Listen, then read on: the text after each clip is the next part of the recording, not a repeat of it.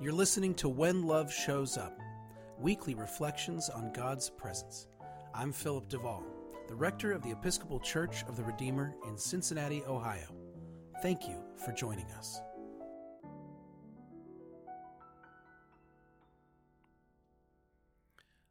We were still living in Virginia when my wife Krista got pregnant with our first child. I was just finishing up seminary and we were getting ready to move back to California, but we still had to have at least one prenatal appointment prior to our move. I remember the nurse asking her questions about her body and her health at that first appointment. Then at one point, the nurse asked if she was interested in amniocentesis. If you don't know, though most of you probably do, amniocentesis is a prenatal test that takes a bit of the amniotic fluid and tests for certain health conditions. As it was explained to us, certain health conditions that could be detected early on might give my wife reason to terminate the pregnancy. "We won't be doing that," I said, "because we're planning to keep the baby no matter what." I remember the nurse looking at me as if to acknowledge the fact that I had spoken, and then turning deliberately to my wife and explaining the process of the amniocentesis and asking her directly if she was interested in the test. I sat silently for the rest of the appointment. Back in the car, I grumbled about that rude nurse who blew me off. Krista saw right through it, though. She said, "She doesn't know you." She said, "She doesn't know what we've talked through these things already. Her job is to make sure that I understand my options and that I get the care I need." "Oh," I said. "Well, I guess that makes sense." But it didn't make sense to me. Krista and I, after all, were on the same page about these things. We had, in fact, talked through these things and thankfully felt the same about our options and our priorities. We were in this together. Couldn't the nurse see that? I was secretly glad that we would be moving soon and I wouldn't have to see her again. Looking back, of course, I felt threatened. And, of course, I was in the wrong. I did not differentiate between my wife's body and my own. I believed that I had an equal say and equal voice, that I was as much the patient as Krista was in that office. But I was not pregnant. I did not have something growing inside of me that took over my life. I didn't get gestational diabetes. I didn't have to be poked and prodded for anything. They didn't perform a cesarean section, cutting through my skin and muscle to pull a baby out of me after 32 hours of labor. I know the Bible says that in marriage the two become one flesh, but none of those things happened to my flesh, not one of them. And I believed I had an equal right to make decisions for her body.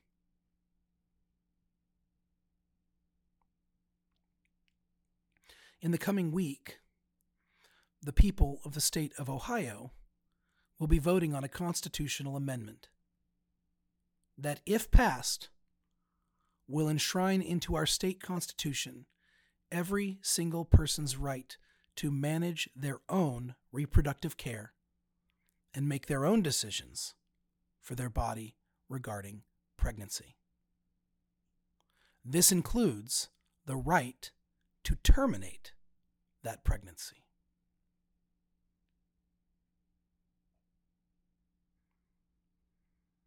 I used to believe that I should have a say in what happens with a pregnant person's body.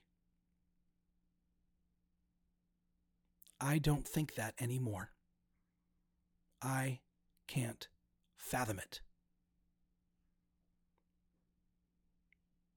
A person should have the ability, the right, the authority to make decisions for what is happening to and with and in their own body. Actually, I already have that right. I always have. And I could get in a time machine and go back to any time in the history of this country and have the same autonomy over my body that I have right now. The majority of this state, the majority of this country, cannot say the same. And in Ohio, women don't need a time machine. They have fewer rights than I do right this moment. And if they are pregnant right now in Ohio, they have fewer rights than the life that is growing inside of them. In the long history of our country, women have had fewer rights, less representation, less agency, and less autonomy over their own body. That's not liberal propaganda. It's not some ideology. It's not even disputable. It's a measurable reality. And I'm sitting here wondering what we think Jesus thinks about that. You know, the majority of Christians in America believe in the right to terminate a pregnancy. And the majority of people who terminate pregnancies in America identify as Christian. Yet the popular narrative persists that Christianity is incompatible with abortion rights. My tradition, the Episcopal Church, has been openly and explicitly supportive of reproductive rights, including the right to an abortion, since 1967. Yet talking about it in church is still perceived as controversial. Every time Jesus interacts with a woman in the gospel narratives, she leaves with her humanity and her dignity affirmed. Every time. So it makes sense that Christians should actively support the full humanity, dignity, and autonomy of women. This should not be controversial. Supporting abortion rights is not contrary to following Jesus. Supporting abortion rights at its core is about trusting people who are pregnant to make decisions for what is happening within their body. It is their body.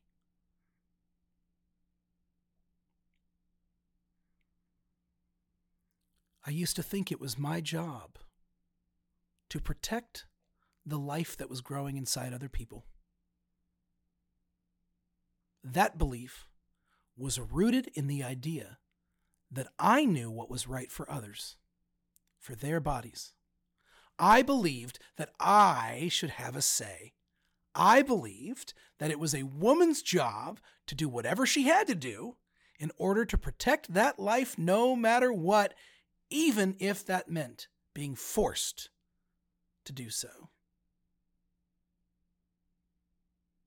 I believed I was standing up for the dignity of the unborn, but in doing so, I put myself in the position of undermining and even ignoring the dignity of the woman.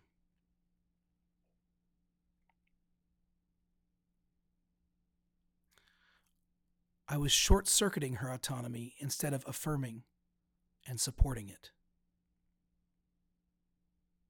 I can no longer do that. Jesus won't let me.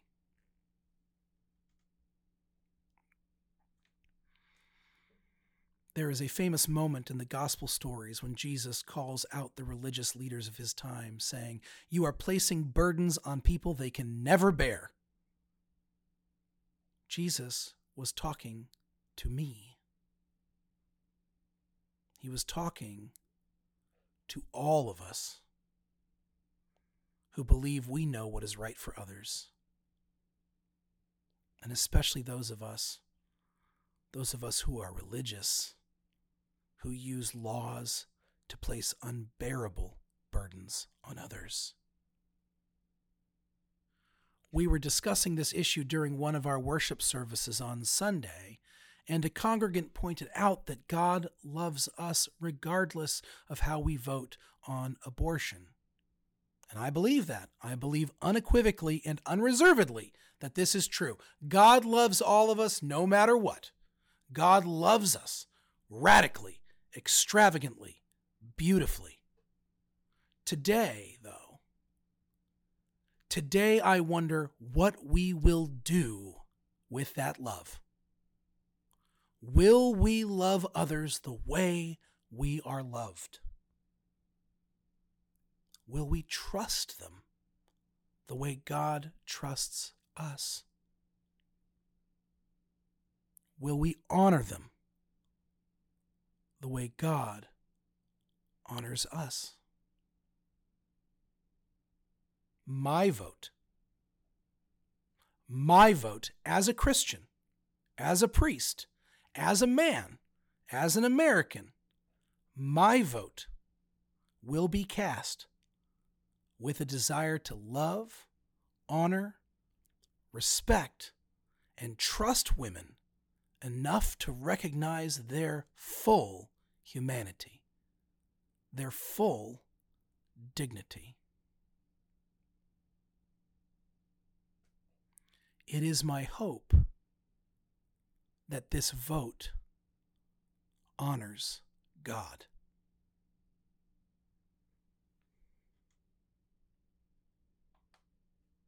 This has been When Love Shows Up, a podcast of the Episcopal Church of the Redeemer. From Cincinnati, Ohio, the Queen of the Midwest, the crown jewel of the Buckeye State, this is Philip DeVaul.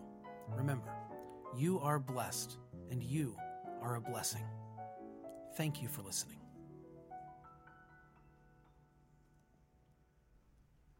Hey friends, just wanted to remind you that this podcast is free and will always be free to you. However, it is not free to produce. So, if you like what you hear, I'd like you to consider making a donation to Church of the Redeemer. You can find the link in the show notes. Thank you.